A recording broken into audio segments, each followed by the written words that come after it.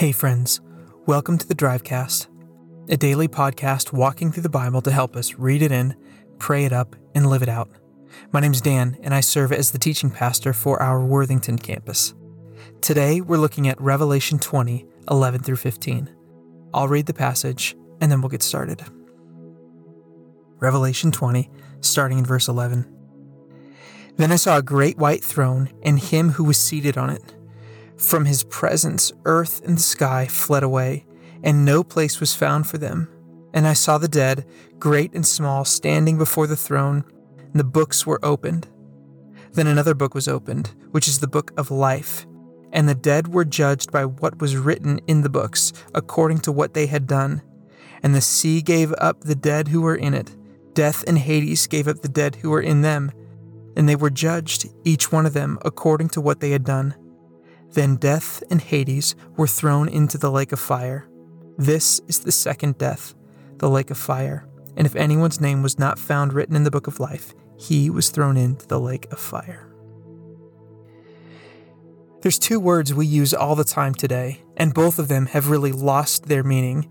And yet, in a strange way, they are both the perfect words to describe this passage. Awful and terrific. They kind of feel like opposites, don't they? Awful being something we usually mean to sound like it's not a fun experience, or, no pun intended, but a terrible experience.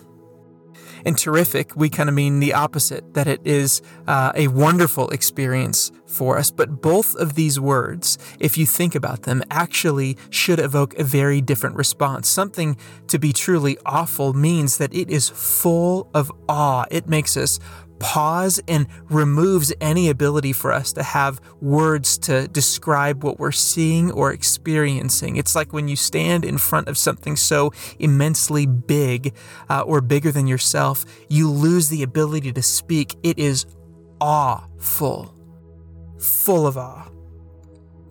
And terrific, in the same way, we cheapen this to mean something that just happens to be pretty good right then in the moment. But terrific really does mean something that evokes terror in you.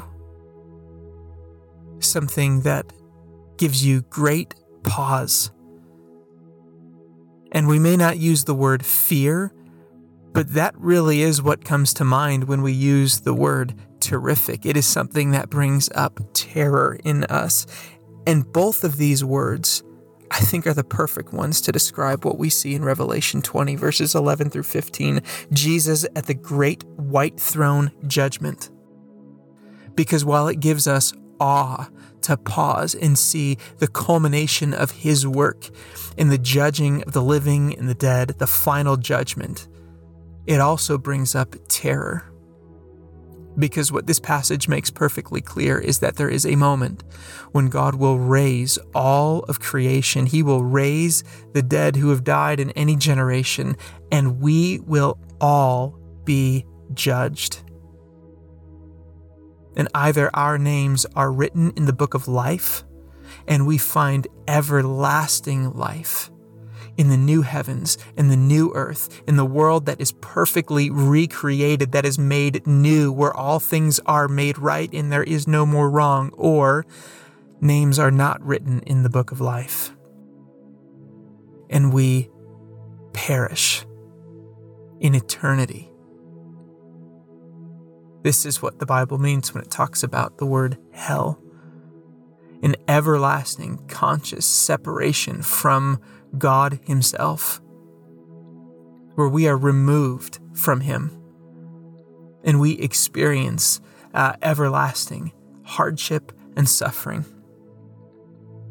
And again, both of these words, awful and terrific, describe what John is seeing in Revelation 20, verses 11 through 15. Today, as you go about your day, what words would you use to point to describe the final judgment?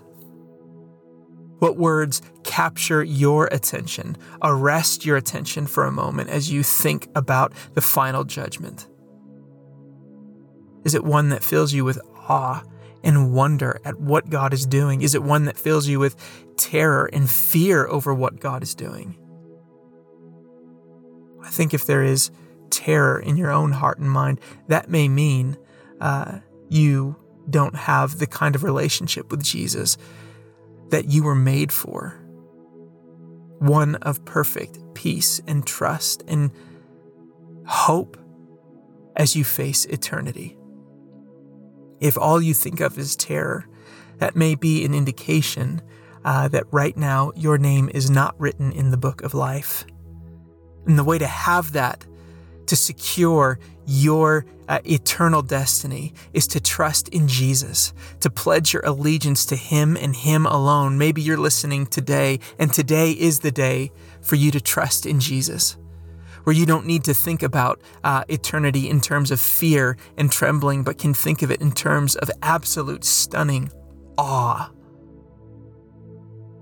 That it truly would be awful. Let's take a moment to not just hear and reflect on God's word, but let's pray it back to Him. Father, we thank you for your goodness and kindness to us. We thank you that we can come to you and your word with all of our entire range of emotion, whether it is fear or awe. And you invite us to come into your presence in this moment. We pray, Lord, that you would replace any fear of eternity with awe as we put our whole hope and trust and faith in King Jesus. That you help us to be a people who pledge our allegiance and live in allegiance to King Jesus.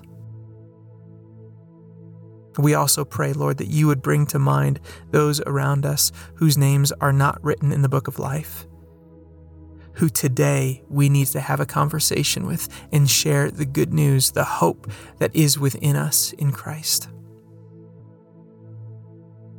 Finally, we want to be not just hearers of the word, but doers of the word. And so we want to live this out today.